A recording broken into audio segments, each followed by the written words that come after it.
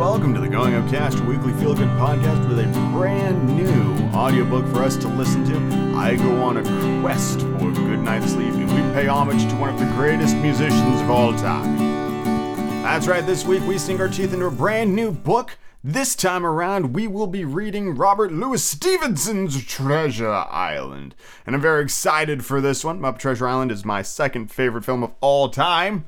Which I guess by that logic, the next book I have to read is Hamlet, because my favorite film's The Lion King. I'm not reading Hamlet. But we start with Treasure Island, and because the chapters are so freaking short, we actually get through the first 4 chapters in this episode. So that's very exciting. I go on a quest for a good night's sleep, and I hope you guys enjoy that. I get real adorably sleepy and like halfway through this podcast. You'll know it when you hear it. And we pay homage to Neil Peart and how incredible a drummer he was. And if you enjoy the Going Upcast and wish to support the Going Upcast, there's lots of ways you can do that. You can go to patreon.com/Going Upcast. We can become a $5 patron and get access to the monthly live streams, which act as sort of a Q&A thing. Or you can go to GoingUpcast/store, where you can buy a mystery book or a custom audiobook reading of your choosing.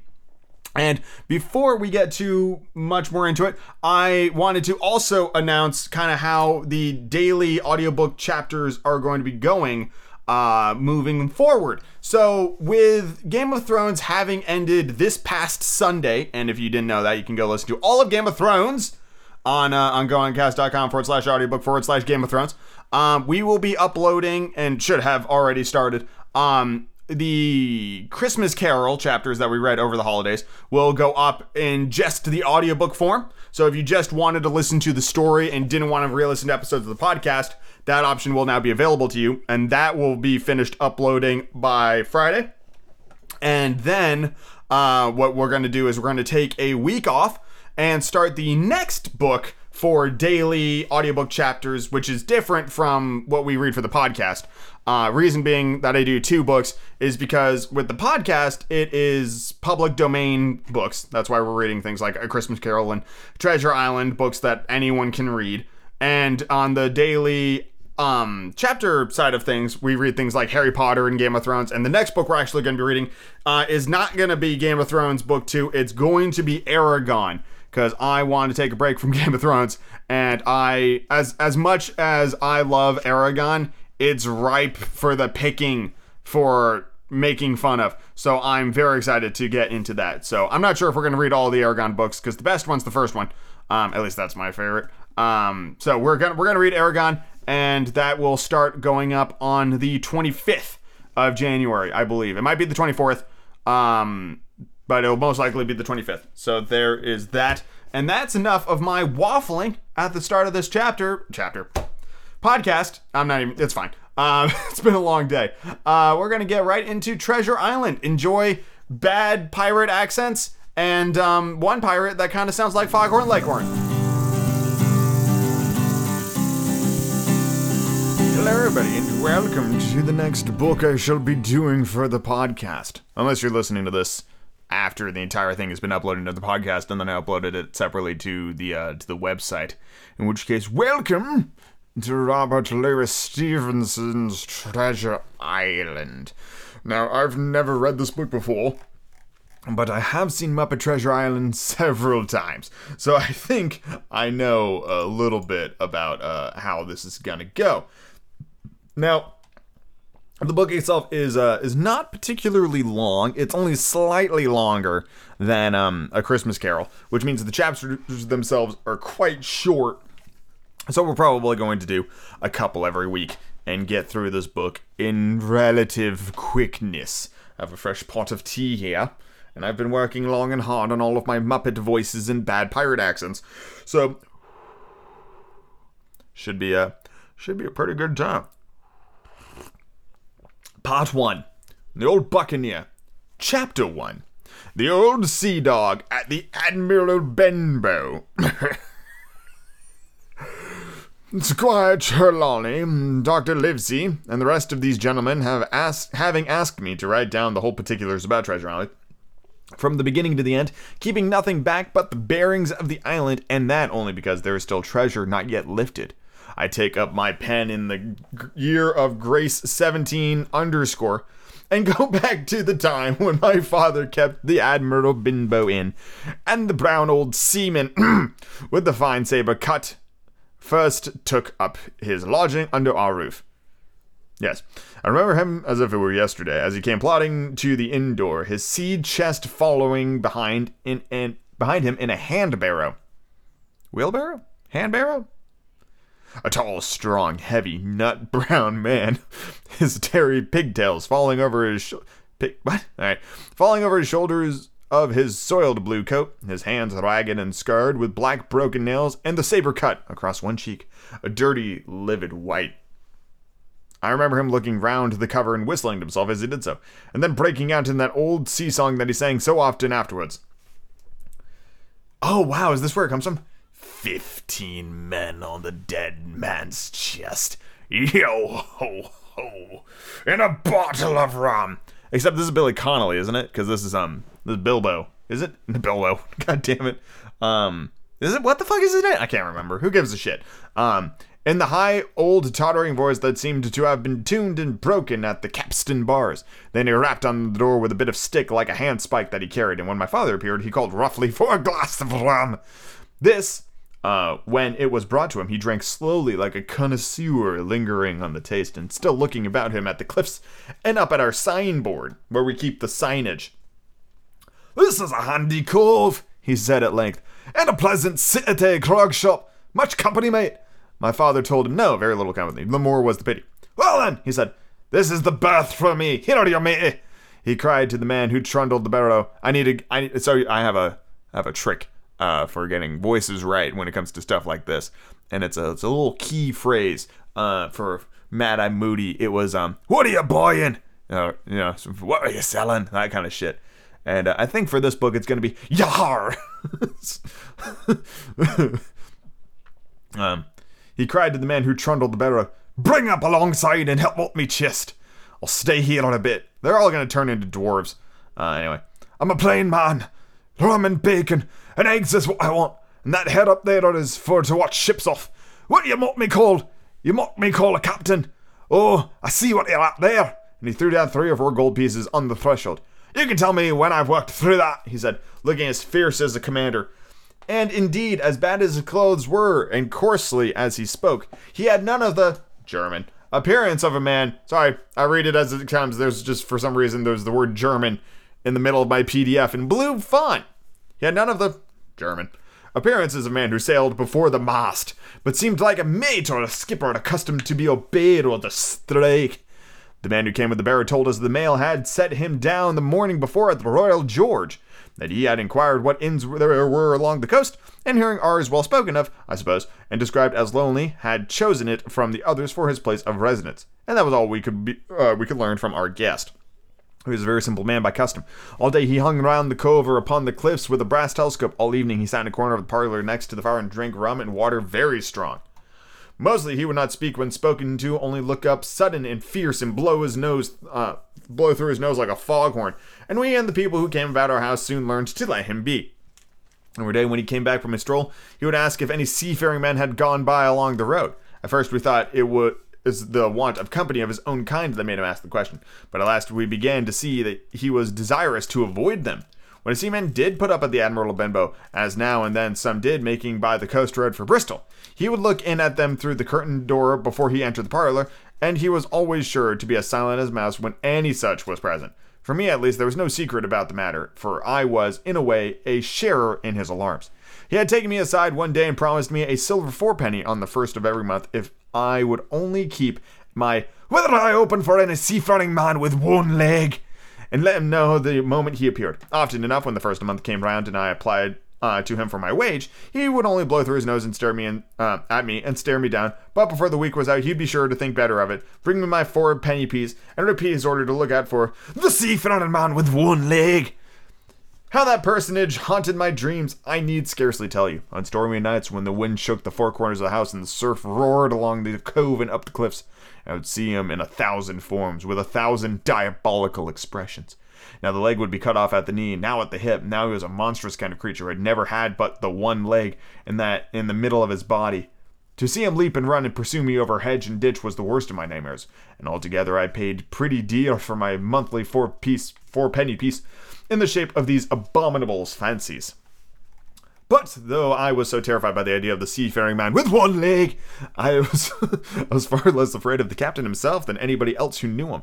There were nights when he took a deal more rum and water than his head would carry, and then he would sometimes sit and sing his wicked old wild sea songs, minding nobody.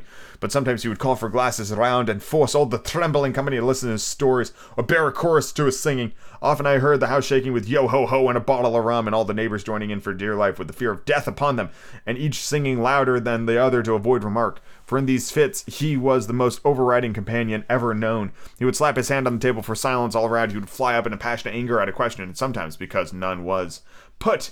And so he judged the company was not following his story, nor would he allow anyone to leave the inn till he drank himself sleepy and reeled off to bed. His stories were what frightened people worst of all. Dreadful stories they were about hanging and walking the plank in storms at sea, and the dry tortugas and the wild deeds in the places of the Spanish Main. By his own account, he must have lived his life among some of the wickedest men that God had ever allowed upon the sea, and the language in which he told these stories shocked our plain country people almost as much as the crimes that he described.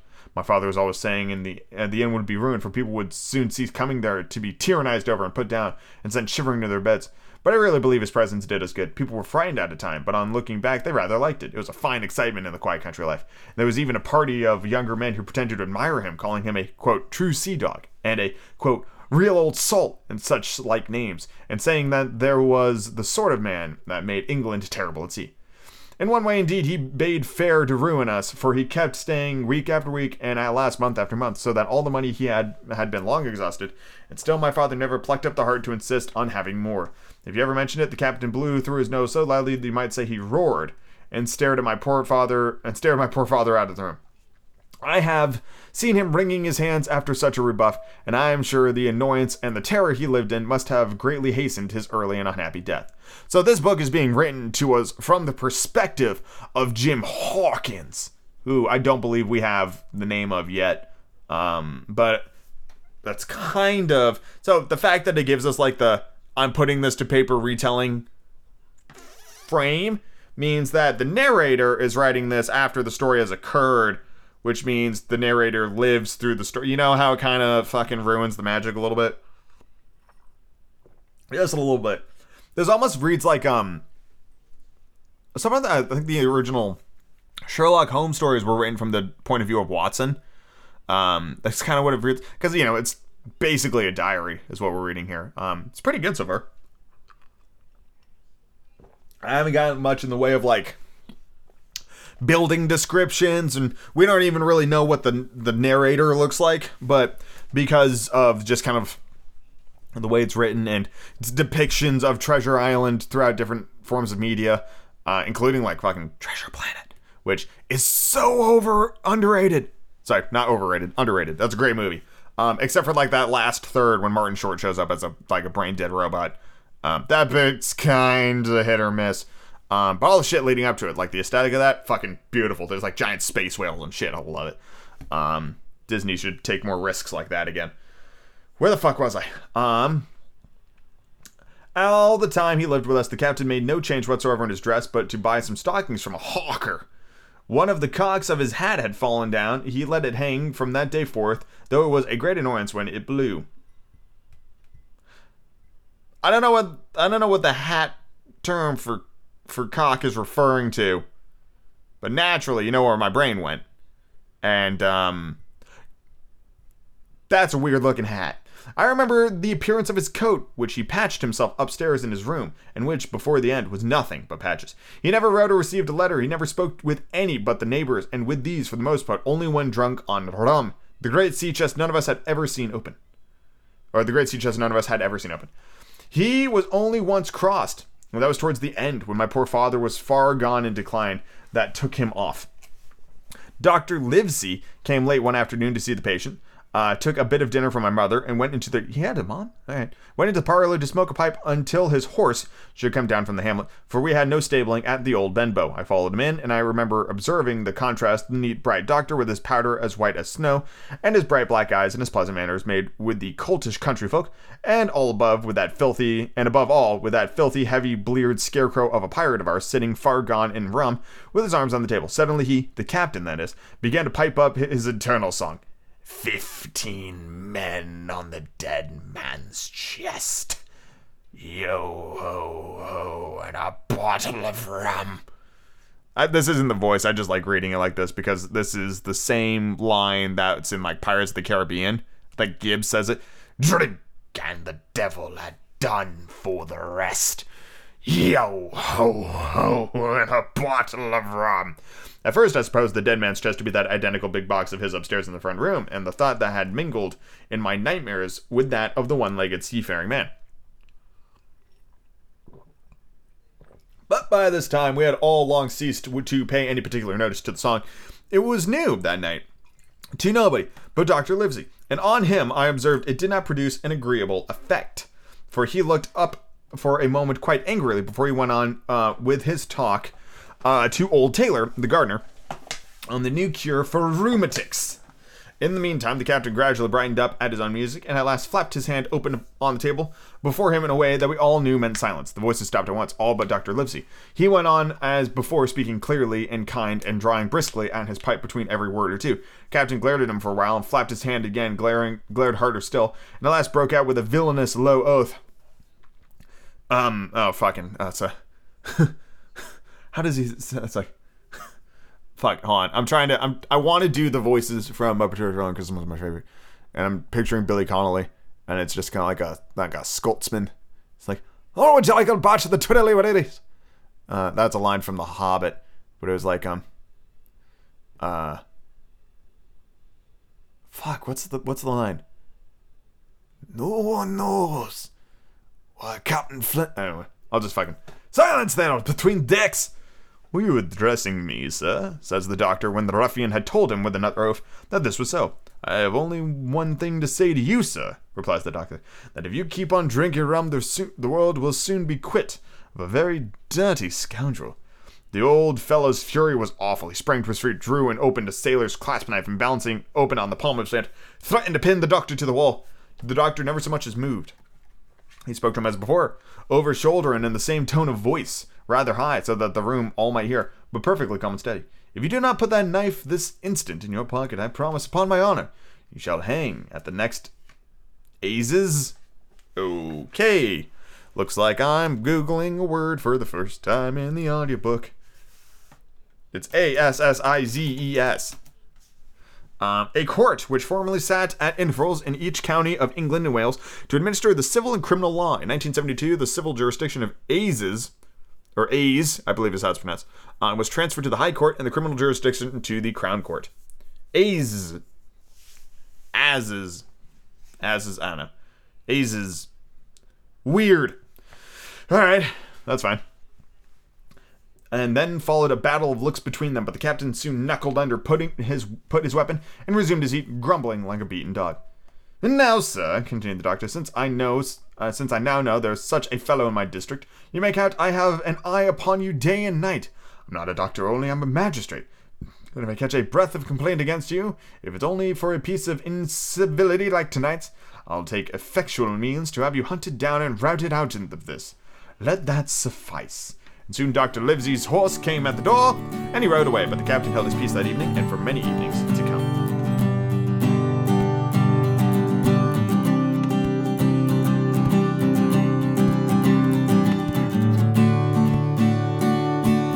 This past week, we lost one of the greatest musicians of all time, one of my personal idols and heroes, Neil Peart, who was the drummer of Rush. Peart, however you pronounced his phenomenal name.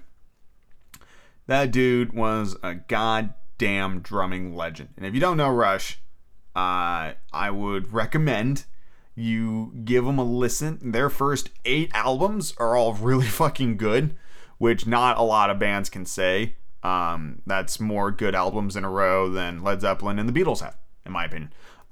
Rush is kind of iconic. If you wanted like one song to listen to, you gotta listen to 2112. It is just a goddamn masterpiece of a piece of music. Neil wrote most of the lyrics to pretty much all of their songs. He was that band. He wrote the music and he played the drums better than anyone. He was just goddamn incredible. And I am made incredibly sad by his passing. He didn't have the easiest go of it on this turn of the globe, but he fucking inspired millions to play music, to write music, to listen to these incredible lyrics. And I was among them. I still am among them. I'll be listening to Rush for a couple of days, weeks coming here now, just to do my bit to honor his passing and his memory. And I just wanted to take a minute to recognize him in, my feel good podcast, because Rush has brought me up in a lot of times just with how awesome the music is, and it inspires me.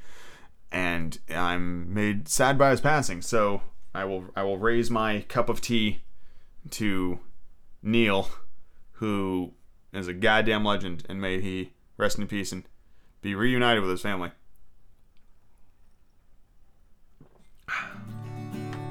Thank you for letting me do that. Let us move on to the next thing in the podcast.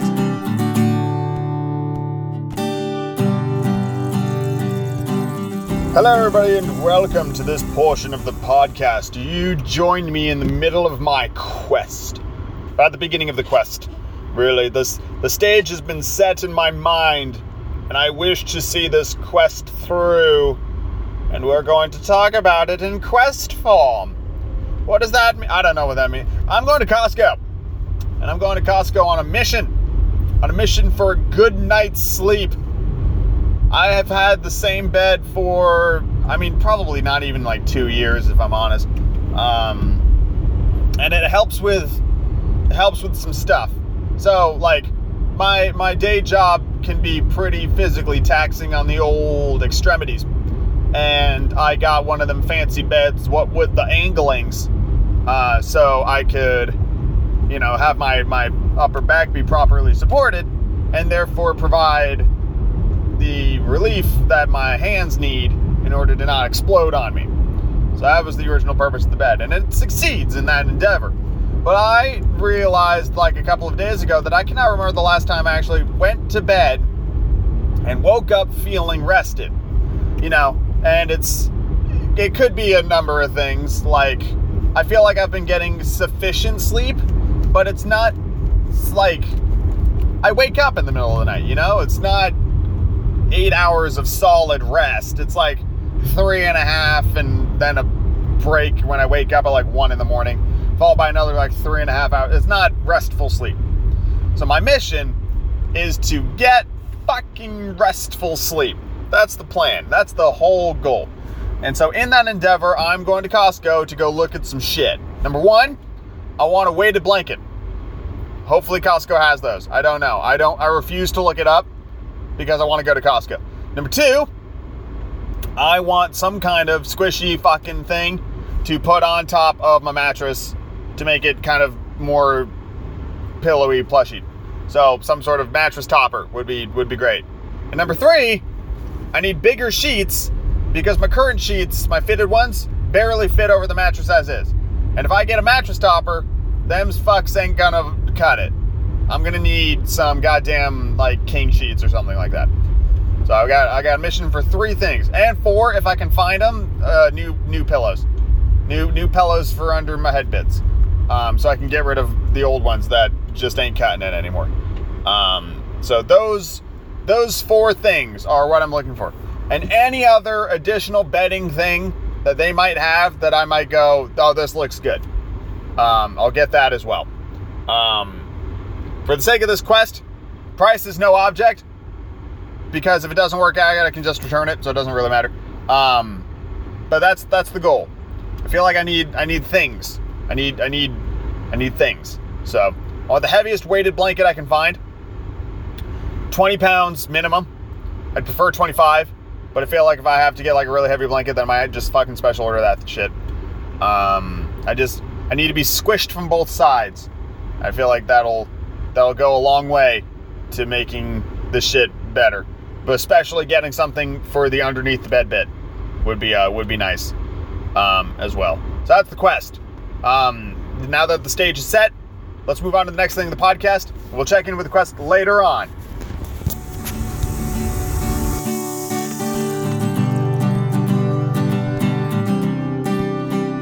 Chapter 2. Black Dog appears and disappears. Hey, mama said the way you move, gonna make you sweat, gonna make you groove. Oh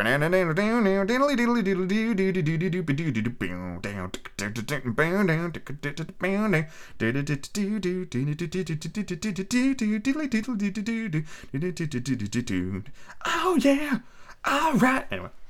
It was not very long after this that there occurred the first of the mysterious events that rid us at last of the captain, though not, as you will see, of his affairs. It was a bitter cold winter with long, hard frosts and heavy gales, and it was plain from the first that my poor father was little likely to see the spring. He sank daily, and my mother and I had the inn upon our heads, and were kept busy enough without paying much regard to our pleasant guest.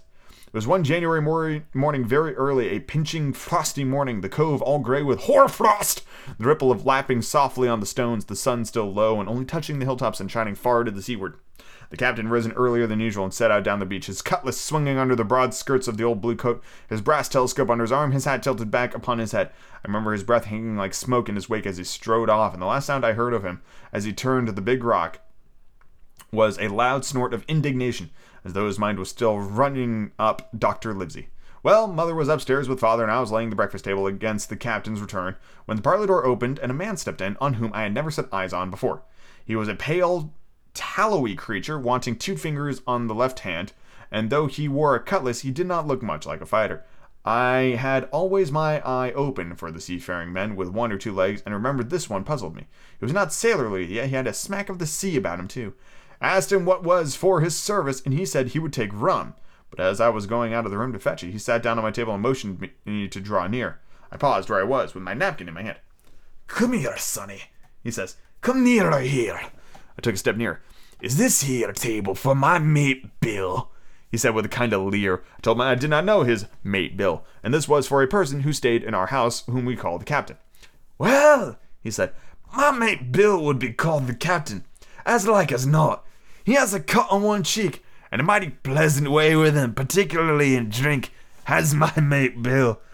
We'll put it for argument like, that your captain has a cut on one cheek, and we'll put it, if you like, that cheek's the right one. Well, I told you. Now, is my mate Bill in this here house?" I told him that he was out walking. "Which way, sonny? Which way is he gone?" And when I pointed out to the rock, and told him how the captain was likely to return, and how soon, and answered a few other questions. "Ah," he said, "this be as good as German. Drink to my mate Bill." The expression on his face as he said these words was not at all pleasant, and I had my own reasonings for thinking that the stranger was mistaken, even supposing he meant what he said. But it was no affair of mine, I thought, and besides, it was difficult to know what to do. The stranger kept hanging out just inside the inn door, peering round the corner like a cat waiting for a mouse. Once I stepped out myself into the road, but he immediately called me back, and as I did not obey quick enough for his fancy, a most horrible change came over his tallowy face, and he ordered me in with an oath that made me jump. As soon as I was back again, he returned to his former manner, half fawning, half sneering, patting me on the shoulder, told me I was a good boy, and they had taken quite a fancy to me. "I've a son of my own," he said, "as like you as 2 blocks, and he all the pride of my heart. But the great thing for boys is discipline, sonny, discipline. Now, if you had sailed along with Bill, you wouldn't have stood there to be spoke to twice, not you. That was never Bill's way, nor the way of such as sails with him. And here, sure enough, is my mate Bill, with a spyglass under his arm, bless his old heart, just to be sure. You and me will just go back into this parlor, sonny, and get behind the door, and we'll give Bill a little surprise, bless his heart, I say again." I'm like 2 steps away from either Cajun or Foghorn Leghorn, and I'm liking this kind of ambiguous of shit that I'm kind of settling myself in. It's fun. I like this voice. This is a good one. So saying, the stranger backed along with me into the parlor, and he put me behind him in the corner, so they were both hidden by the open door. I was very uneasy and alarmed, as you may fancy, and rather added to my fears to observe that the stranger was certainly frightened himself. He cleared the hilt of his cutlass and soon loosened the blade in the sheath. All the time we were waiting there, he kept swallowing, as if he felt what we used to call a lump in the throat. We don't call it that now. Now we call it a bump in the john. At last in strode the captain, slammed the door behind him without looking right or left, and marched straight across the room to where his breakfast awaited him. "Bill," said the stranger in a voice that I thought he had tried to make bold and big. The captain spun around on his heels and fronted us. All the brown had gone from his face. Even his nose was blue. He had the look of a man who had seen a ghost, or an evil one, or something worse, if anything can be. And upon my word, I felt sorry to see him all in a moment turn so old and sick. "Come, Bill, you know me. You know an old shipmate, Bill, surely," said the stranger. The captain made a sort of gasp. "Oh, fuck. Yar, black dog," he said. "And who else?" returned the other, getting more at ease.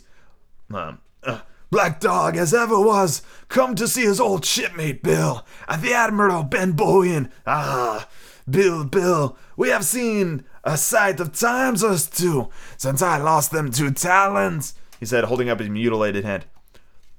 "Yar, now look here," said the captain. "You run me down, and here I am. Well, speak up. What is it?" "That's you, Bill," returned Black Dog. "You're in the right of it, Bill. I'll have a glass of rum from this dear child, and I've took such a liking to, and we'll sit down, if you please, and talk square, like old shipmates." When I returned with my rum, they were already seated on each other's side of the captain's breakfast table. Black Dog next to the door and sitting sideways so as to have one eye on his old shipmate and one, as I thought, on his retreat. He bade me go and leave the door wide open. "None of your keyholes for me, sonny," he said, and I left them together and retired to the bar. "For a long time, though, I certainly did my best to listen." Oh, no, this is, this is, Hawkins talking. "For a long time, though, I certainly did my best to listen. I could hear nothing but a low gattling. But at last the voices began to grow higher. I could pick up a word or two, mostly oaths from the captain. No, an end of it," he cried once, and again, "If it comes to swinging, swing all, I say." Then all of a sudden there was a tremendous explosion of oaths and other noises. The chair and table went over in a lump, and a clash of steel followed, and then a cry of pain. The next instant I saw Black Dog in full flight, and the captain hotly pursuing, both drawn cutlasses, the former streaming blood from his left shoulder. Just as at the door, the captain aimed at the fugitive one last tremendous cut, which certainly would have split him to its chin, but it's with an E at the end of it. Hold on. Split him to the chin with an E. Chin with an E. A backbone, especially that of an animal that appears in a cut of meat. Yeah, backbone. It's also a boating term. A chin in a boat design is a sharp change in the angle in the cross-section of a hull. Huh. I bet fucking Robert Louis Stevenson knew that, and that's why he used it. Had it not been intercepted by the big signboard of the Admiral Benbow, you may see the notch on the lower side of the frame to this day. That blow was the last of the battle. Once out upon the road, Black Dog, in spite of his wound, showed a wonderful clear pair of heels and disappeared over the edge of the hill in half a minute. The captain, for his part, stood staring at the signboard like a bewildered man. Then he passed his hand over his eyes several times and at last turned back into the house. Jim! Finally, we learned that my fucking name is Jim. Jim! He said, Rum! And as he spoke, he reeled a little and caught himself with one hand against the wall. Oh, I get to talk as Jim. All right. Oh, I wanted to be like, are you hurt? I cried. Rum! He repeated. I must get away from her. Rum! Rum! I ran to fetch it, but I was quite unsteadied by all that had fallen out, and I broke one glass and fouled the tap. And while I was still getting in my own way, I heard a loud fall on the parlor, and running in behind the captain, lying full length upon the floor. At the same instant, my mother, alarmed by the cries and fighting, came running downstairs to help me. Between us, we raised his head. He was breathing very loud and hard, but his eyes were closed, and his face was a horrible color. Dearie, dear me, cried my mother. What a disgrace upon the house, and your poor father sick. In the meantime, we had no idea what to do to help the captain, nor any other thought, but that he had got his death hurt in the scuffle with the stranger. I got to the rum, to be sure, and we tried to put it down his throat, but his teeth were tightly shut and his jaw was strong as iron. There was a happy relief for us when the door opened and Dr. Livesey came in on his visit to my father. Oh, doctor, we cried. What shall we do? Where is he wounded? Wounded? A fiddlestick's end, said the doctor. No more wounded than you or I. The man has had a stroke, as I warned him, Now, Mrs. Hawkins, just journey downstairs to your husband and tell him, if possible, nothing about it. For my part, I must do my best to save this fellow's trebly worthless life. Jim, you get me a basin." When I got back with the basin, the doctor ordered ripped up the captain's sleeve and exposed his great sinewy arm. It was tattooed in several places. "Here's luck, a fair wind." Here's luck, and a fair wind, and Billy Bones is fancy were very neatly and clearly executed on his forearm. And up near the shoulder there was a great sketch of the gallows and a man hanging from it, done, as I thought, with great spirit. "Prophetic," said the doctor, touching this picture on his arm. "And now, Master Billy Bones, if that be your name, we'll have a look at the color of your blood. Jim," he said, "are you afraid of blood?" "No, sir," I said. It's gonna be like a high pitch, like a it's that fucking bit from like it was a Game Grumps, where it's like, "Father, we're to go parachuting today, Father. But there's but one parachute, and it is far too large for my little body, Father. Are we to share?" That's Jim. That's Jim Hawkins. So, he's a little kid. This is a coming-of-age story. What do you want from me? "Well then," he said, "you hold the basin." And with that, he took his lancet and opened a vein. A great deal of blood was taken before the captain opened his eyes and looked mistily about him. First, he recognized the doctor with an unmistakable friend. Then he fell upon me, and he looked relieved. But suddenly his color changed, and he tried to raise himself, crying, "Where's Black Dog?" "There's no Black Dog here," said the doctor, "except what you have on your back. You've been drinking rum. You've had a stroke, precisely as I told you. And I have just very much against my will dragged your head foremost out of the grave. Now, Mr. Bones—" "That's not my name," he interrupted. "Much I care," returned the doctor. "It is the name of a buccaneer of my acquaintance, and I call you by it for the sake of shortness. And what I have to say to you is this: one glass of rum won't kill you, but if you take one, you'll take another and another. And I stake my wig, if you don't break off short, you'll die. Do you understand that? Die, or go to your own place, like the man in the Bible. Come now, make an effort. I'll help you to your bed for once." Between us, with much trouble, we managed to hoist him upstairs and laid him on his bed, where his head fell back on the pillow almost as if he was fainting. Of course he is fainting, he's just bleeding constantly. Fucking stop that. Don't bleed wounds, you dumbass old doctors. "Now, mind you," said the doctor, "I clear my conscience. The name of rum for you is death." And with that he went off to see my father, taking me with him by the arm. "This is nothing," he says as soon as he closed the door. "I have drawn blood enough to keep him quiet a while. He should lie for a week where he is. That is the best thing for him, and you, but another stroke would settle him." Part 2 of The Quest. It is now 9:30 at night. I deem it to be late enough to actually give this a shot. I got 2 new pillows, a 3-inch plushy mattress topper, and a 15-pound weighted blanket. The idea being I'm squished on both sides, and I've got new pillows for underneath my head parts. And I'm hopeful that all these powers combined equal a really good night's sleep. So in order to really peel back the kimono on this one, I'm going to set you down, and I'm going to climb into bed. Let me just put my chair back against the desk here. There.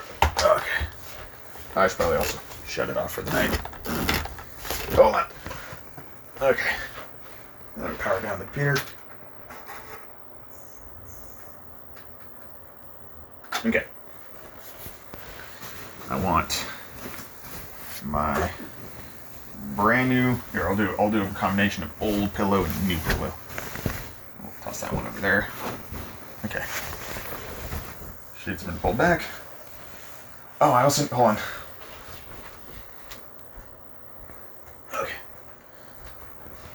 Okay. Sorry, I needed to get my adjustable bed remote. Let me just make sure this is pulled nice and tight. Okay. Here we go. I'm sitting in the bed. Ooh. Okay, that's a much deeper sink than before, which makes sense because it's an extra 3 inches of fluff. Pillows are good. Swinging the legs up. Ooh.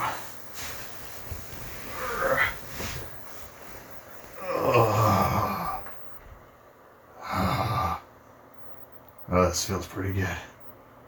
Okay. Now I gotta pull the comforter back over.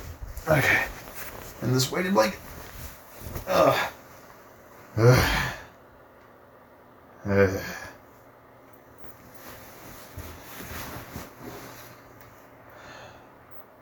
Yeah, I think this is gonna work out just right. Okay. I'm already starting to fall asleep. So we're gonna call this a success. And I'm gonna talk to you guys in the next podcast.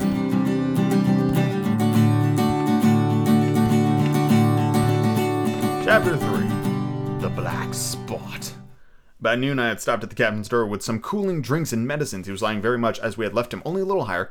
He seemed both weak and excited. "Jim," he said, "you're the only one here that's worth anything. And you know I've always been good to you. Never a month, but I've given you a silver fourpenny for yourself. And now you see, mate, I'm pretty low and deserted by all. And Jim, you'll bring me one noggin of rum now, won't you, matey?" "Father, the doctor," I began, but he broke in, cursing the doctor in a feeble voice but heartily. "Doctors is all swabs," he said, "and that doctor there, why, what do he know about seafaring men? I've been in places as hot as pitch, mates dropping round with Yellow Jack, and the blessed land a heaving like the sea with earthquakes. What do doctor know to lands like that? And I lived on the rum, I tell you. It's been meat and drink, and man and wife to me. And if I'm not to have my rum now, I'm a poor old husk on a lee shore, and my blood will be on you, Jim, and that doctor's swab." And he ran on again for a while with curses. "Look, Jim, how my fingers fidges," he continued in the pleading tone. "I can't keep 'em still, not I. I haven't had a drop this blessed day. That doctor's a fool, I tell you. If I don't have a drain on Jim, I'll have the horrors. And I've seen some already. I've seen old Flint in the corner there behind you as plain as the print. I've seen him. And if I get the horrors, I'm a man that's lived rough. And I'll raise Cain. Your doctor himself says one glass won't hurt me. I'll give you a golden guinea for noggin, Jim." I was growing more and more excited, and this alarmed me for my father. I was very low that day and needed quiet. Besides, I was reassured by the doctor's words now quoted to me, that rather offended by the offer of a bribe. "Father, I want none of your money," I said. "But with you, my father, I'll get you one glass, but no more." When I brought him to it, he seized it greedily and drank it out. "Aye," he said, "that's some better, sure enough. And now, matey, did the doctor say how long I was to lie here in this old berth?" "A week at least," I said. "Thunder!" he cried. "A week! I can't do that. They'll have the black spot on me by then. The lubbers is going about to get the wind on me this blessed moment. Lubbers as couldn't keep what they got. And what a nail, what is another's? Is that seamanly behaviour now, I want to know? But I'm saving a soul. I've never wasted good money of mine. No lost it neither. And I'll trick him again. I'm not afraid of him. I'll shake him out another reef, matey, and down on him again." German. And he was thus speaking.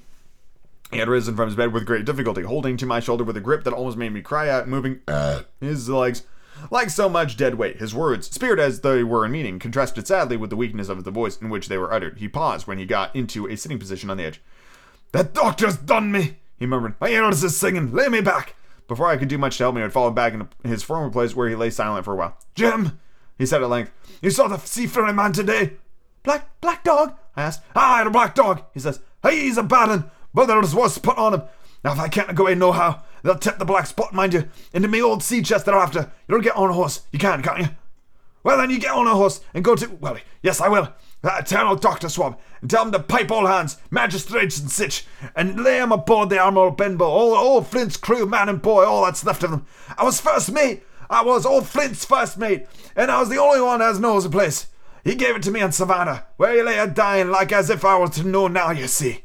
But you won't peach unless they get the black spot on me, and unless you see that black dog again, or a seafaring man with one leg, Jim. Him above all." But what's the black spot, Captain?" I asked. "That's a summons, mate. I'll tell you if they get that. But you keep your weather eye open, Jim, and I'll share with you equals, upon me honour." He wandered a little longer, his voice growing weaker, but as soon as I'd given him his medicine, which he took like a child, with the remark, "If ever a seaman wanted drug, it's me," he fell at last into a heavy swoon-like sleep, in which I left him. What I should have done... Oh, by the way, if you didn't understand any of that shit he was fucking saying, I'm right there with you. There's a lot of like fucking accent writing in that passage. Not a fucking clue. We're just gonna keep rolling with it. We've all seen Treasure, whatever. It's fine. We get it. Fucking, one-legged man. Billy Connolly's about to die. It's all fine. What I should have done all the way, well, I don't know. Probably I should have told the whole story to the doctor, for I was in mortal fear lest the captain should repent his confessions and make an end of me. But as things fell out, my poor father died quite suddenly that evening, which put all other matters on one side. Our natural distress, the visits of the neighbors, the arranging of the funeral, and all the work in the end to be carried out in the meanwhile kept me so busy that I had scarcely time to think of the captain, far less to be afraid of him. He got downstairs next morning, to be sure, and he had his meals as usual, though he ate little and had more, I'm afraid, than his usual supply of rum, for he had helped himself out of the bar, scowling and blowing through his nose, and no one dared to cross him. On the night before the funeral, he was as drunk as ever, and it was shocking in that house morning to hear him singing away in his ugly old sea songs, but weak as he was, we were all in fear for death of him, and the doctor was suddenly taken up with the case many miles away and was never near the house after my father's death. I have said the captain was weak, and indeed he seemed to rather grow weaker than regain his strength. He clambered up and downstairs, went from the parlor to the bar and back again, sometimes put his nose out the door to smell the sea, holding onto the walls as he went to support and breathing hard as fast like a man on a steep mountain. He never particularly addressed me, and it is my belief that he had as good as forgotten his confidences, but his temper was more flighty, allowing for his bodily weakness more violent than ever. He had an alarming way now, when he was drunk, of drawing his cutlass and laying it bare before him on the table. But with all that, he minded people less and seemed to shut up in his own thoughts and rather wandering. Once, for instance, to our extreme wonder, he piped up to a different air, a king of country love song that he must have learned in his youth before he had begun to follow the sea. So things passed until the day after the funeral, about 3 o'clock of a bitter, foggy, frosty afternoon. I was standing at the door for a moment, full of sad thoughts about my father, when I saw somebody drawing slowly near along the road. He was plainly blind, for he tapped before him with a stick and wore a great green shade over his eyes and nose, and he was hunched as if with age or weakness, and wore a huge old tattered sea cloak with a hood that made him appear positively deformed. Never in my life a more dreadful looking figure. I never saw in my life a more dreadful looking figure. He stopped a little from the inn, raising his voice in an old sing-song voice addressed to the air in front of him. Will any kind friend inform a poor blind man who has lost the precious sight of his eyes in the gracious defense of his native country, England, and God bless King George, where or in what part of this country he may be now? You are at the Admiral Benbow, Black Hill Cove, my good man, I said. I hear a voice, he said, a young voice. Will you give me your hand, my kind young friend, and lead me in? I held out my hand, and the horrible, soft-spoken, eyeless creature gripped it in a moment like a vice. I was so startled that I struggled to withdraw, but the blind man pulled me close to him with a single action of his arm. Now, boy, he said, take me into the captain. Sir, I said, upon my word, I dare not. Oh, he sneered, that's it. Take me in straight, or I'll break your arm. And he gave it, as he spoke, a wrench that made me cry.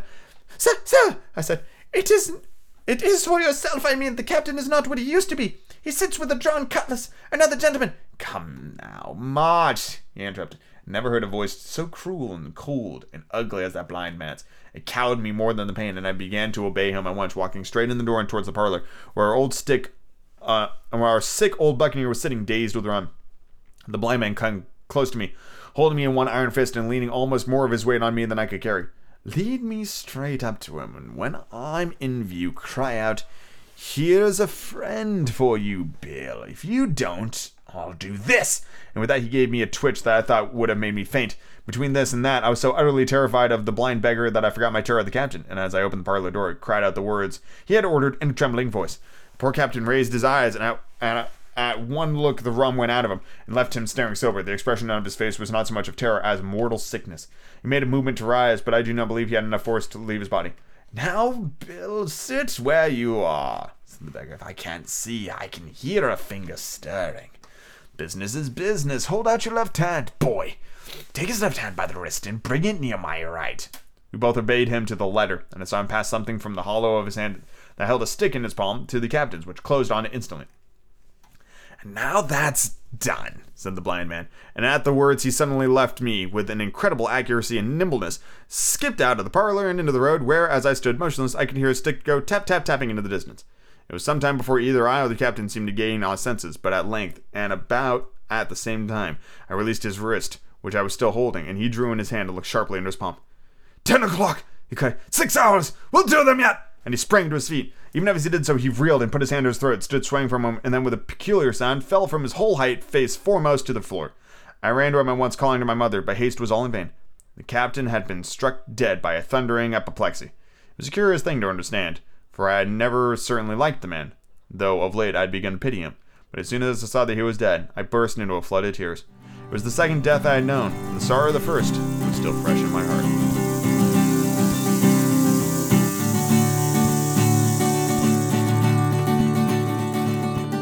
Alrighty, gang. It has been 3? No. Has it been only 3 nights? I think it's been 3 nights of me sleeping in my new wonderful, squishy, heavenly setup. And I think it's a success, to be honest with you. Because the bed's super squishy and it's super comfortable. And all I want to do right now is climb into it. The 15-pound blanket is actually... I was a little worried it'd be like claustrophobic because of the excess weight, but I think the 15 pounds is light enough that I don't feel that way. I feel the gentle weight of it, but I don't feel like it's suffocating me in the night. So that is really nice. It's a Pendleton blanket. The cover is machine washable and it separates from the weights, which is really nice. And the way the blanket is constructed, the weights are very evenly distributed throughout the entire blanket and are designed in such a way that they're tiny pockets. Like, it's never going to, like, all the bees are going to shift to one side. That's never going to happen with this blanket. So I'm very pleased with it. And the 3-inch mattress topper is very soft, and the pillows are really great. So, yeah, I think all in all, I did pretty dang well. And tomorrow, actually... like tonight leading into tomorrow represents the first time I will have the ability to sleep in my new bed. So I'm very much looking forward to that. But yeah, if you're having trouble sleeping, just revamp it, you know, get some new gear, get a new weighted blanket, get a mattress topper. Like, these things last a really long time. So I know it might seem a little pricey going in, but I promise you, those things are going to make a goddamn difference in how you sleep and stuff. Plus, I would recommend getting an adjustable frame because fucking the world is rough and there's lots of stresses in this world. And the one goddamn thing everybody should invest in is a comfortable bed. A bed that you love. You want to be able to crawl into your bed and be content like instantly. So, invest. It's worth it. Trust me. But I am going to enjoy my new fucking bed, and we're going to get back to the podcast. Chapter 4, The Sea Chest. I lost no time, of course, in telling my mother all that I knew and perhaps should have told her long before. We saw ourselves at once in a difficult and dangerous position. Some of the man's money, if he had any, was certainly due us, but it was not likely that our captain's shipmates, and above all, the 2 specimens seen by me, Black Dog and the blind beggar, would be inclined to give up their booty in payment for the dead man's debts. The captain's orders to mount at once and ride for Dr. Livesey would have left my mother alone and unprotected, which was not to be thought of. Indeed, it seemed impossible for either of us to remain much longer in the house. The fall of coals in the kitchen grate, the very ticking of the clock, filled us with alarms. The neighborhood to our ears seemed haunted by the approaching footsteps, what between the dead body of the captain on the parlor floor and the thought of that detestable blind beggar hovering near at hand and ready for the return, there was moments when, as the saying goes, I jumped in my skin for terror. That's a saying? As the saying? Oh, of course. Fucking not a week goes by I don't say that. It's fucking so goddamn commonplace. Anyway. Something must speedily be resolved upon. Sometimes these old books, like, that was the most complicated way he could have phrased that. Something must speedily be resolved upon. And it occurred to us at last to go forth together and seek help in the neighboring hamlet. No sooner said than done. Bareheaded as we were, we ran out at once in the gathering evening and the frost fog. The hamlet lay not many 100 yards away, though out of view on the other side of the next cove. And what greatly encouraged me, it was in an opposite direction from whence that blind man had made his appearance, and whither he had presumably returned. We were not many minutes on the road, though sometimes stopped to lay hold of each other and hearken. But there was no unusual sound, nothing but the low wash of the ripple and the croaking of the inmates of the wood. It was already candlelight when we reached the hamlet, and I shall never forget how much I cheered to see the yellow shine in the doors and windows. But that, as it proved, was the best of the help we were likely to get in that quarter. For you would have thought men would be ashamed of themselves. No soul would consent to return with us to the Admiral Benbow. The more we told of our troubles, the more, man, women, and child, they clung to the shelter of their houses. The name of Captain Flint, though it was strange to me, was well enough known to some there and carried a great weight of terror. Some of the men who had been in fieldwork on the far side of the Admiral Benbow remembered, besides, to have seen several strangers on the road, and taking them to be smugglers, to have bolted away, and one at least had seen a little lurger in what we called the Kit's Hole. For that matter, anyone who was of a comrade of the captain's was enough to frighten them to death. And the short and the long of the matter was, that while we could get several who were willing enough to ride to Dr. Livesey's, which lay in another direction, no one would help us to defend the inn. They say cowardice is infectious, but then argument is, on the other hand, a great German emboldener. And so when each had said his say, my mother made them a speech. She would not, as she declared, lose money that belonged to her fatherless boy. If none of the rest of you dare, she said, Jim and I dare. Back we will go, the way we came, and small thanks to the big, hulking, chicken-hearted men. We'll have that chest open if we die for it. And I'll thank you for that bag, Mrs. Crossley, to bring back our lawful money in. Of course, I said I would go with mother, and of course they all cried out at our foolhardiness, but even then, not a man would go along with us. All they would do was to give me a loaded pistol lest we were attacked, and to promise to have horses ready saddled in case we were pursued on our return, while one lad was to ride forward to the doctors in search of armed assistance. My heart was beating finely when we two set forth in the cold night upon this dangerous venture. A full moon began to rise and peered readily through the upper edges of the fog, and this increased our haste, for it was plain before we came forth again that all would be bright as day and our departure exposed to eyes of any watchers. We slipped along the hedges, noiseless and swift, nor did we see or hear anything to increase our terrors till, to our relief, the door of the Admiral Benbow had closed behind us. I slipped the bolt at once, and we stood panting for a moment in the dark, alone in the house with the dead captain's body. Then my mother got a candle and bar, holding each other's hands, we advanced into the parlor. He lay as we had left him, on his back with his eyes open, one arm stretched out. Draw down the blind, Jim, whispered my mother. They might come and watch outside. And now, she said when I had done so, we have to get the key off that. And who's to touch it, I should like to know. She gave a kind of sob that said the words. I went down on my knees at once. On the floor close to his hand there was a little round of paper blackened on one side. I could no doubt that this was the black spot. Sorry, it's in all capitalized. And taking it up, found it written on the other side in a very good clear hand, the short message. You have till 10 tonight. Yeah, till 10, mother, I said. And just as I said it, our old clock began striking. This sudden noise startled us shockingly, but the news was good, for it was only 6. Now, Jim, she said, that key. I felt in his pocket, one after another. A few small coins, a thimble, some thread, and big needles, a big piece of pigtail tobacco bitten away at the ends, his gully with the crooked handle, a pocket compass, a tinder box were all that they contained, and I began to despair. Perhaps that's round his neck, suggested my mother. Overcome with a strong repugnance, I tore open his shirt at the neck, and there, sure enough, hanging to a bit of tarry string, which I cut with his own gully, we found the key. At this triumph, we filled with hope and hurried upstairs without delay to his little room where he had slept so long and where his box had stood since the day of his arrival. It was like any other seaman's chest on the outside. The initial B burned on the top of it with a hot iron, and the corner somewhat smashed and broken as by long, rough usage. Give me the key, said my mother. And though the lock was very stiff, she had turned it and thrown back the lid into a twinkling. The smell of strong tobacco and tar rose from the interior, but nothing was to be seen on the top except a suit of very good clothes, carefully brushed and folded. They had never been worn, my mother said. Under that, the miscellany began. A quadrant, a tin cannikin, several sticks of tobacco, 2 brace of very handsome pistols, a piece of bar silver, an old Spanish watch, some other little trinkets of little value and mostly foreign of make, a pair of compasses mounted with brass, and 5 or 6 curious West Indian shells. I had often wondered since why he should have carried about these shells with him in his wanderings, guilty and hunted life. In the meantime, we had found nothing of any value but the silver and the trinkets, and neither of these were in our way.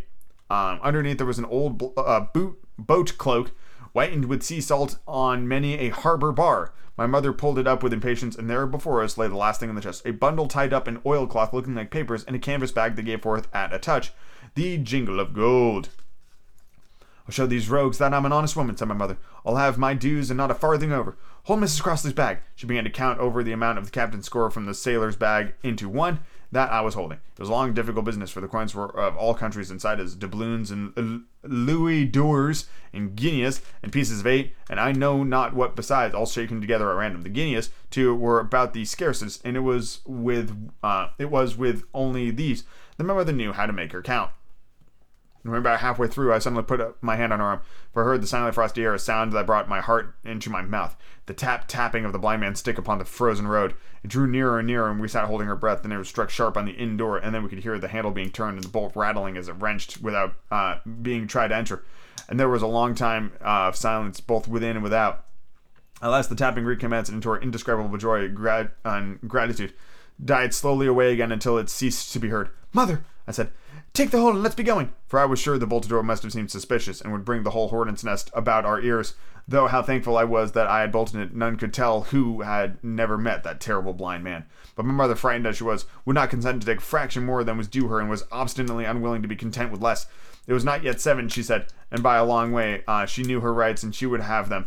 And she was still arguing with me when a little low whistle sounded a good way off up the hill. That was enough, and more than enough for both of us. "I'll take what I have," she said, jumping to her feet. "I'll take the square of the count," I said, picking up the oilskin packet. The next moment we were both groping downstairs, leaving the candle by the empty chest. And the next we had opened the door and were in full retreat. We had not started a moment too soon. The fog was rapidly dispersing. Already the moon shone quite clear on the high ground on either side, and it was only the exact bottom of the dell and round the tavern door that a thin veil still hung unbroken to conceal our first steps of escape. Far less than halfway to the hamlet, and very little beyond the bottom of the hill, we must come forth into moonlight. Nor was this all, for the sound of several footsteps running came already to our ears, and as we looked back into the direction, a light tossing to and fro, still rapidly advancing, showed that one of the newcomers carried a lantern. "My dear," my mother was silent, "take the money and run on. I'm going to faint." This was certainly the end for both of us, I thought. How I cursed the cowardice of the neighbors, how I blamed my poor mother for her honesty and her greed, and for her past foolhardiness and present weakness. We were just at the little bridge. By good fortune, I helped her, tottering as she was, to the edge of the bank, where, sure enough, she gave a sigh and fell on my shoulder.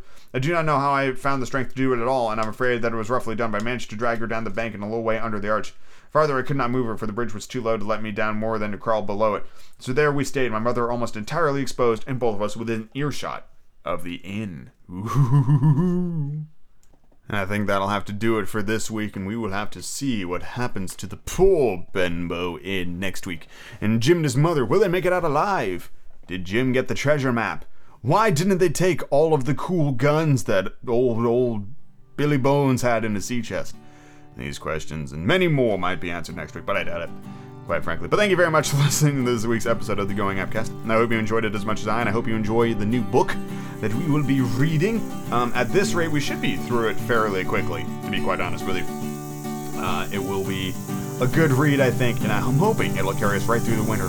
These cold, bristling months will be changed with ships off to faraway islands and warm salt air and scurvy and terrible Tim Curry accents. Thank you very much for listening, and I'll see you all next week for another episode of the Going Upcast. Have a good one, everyone.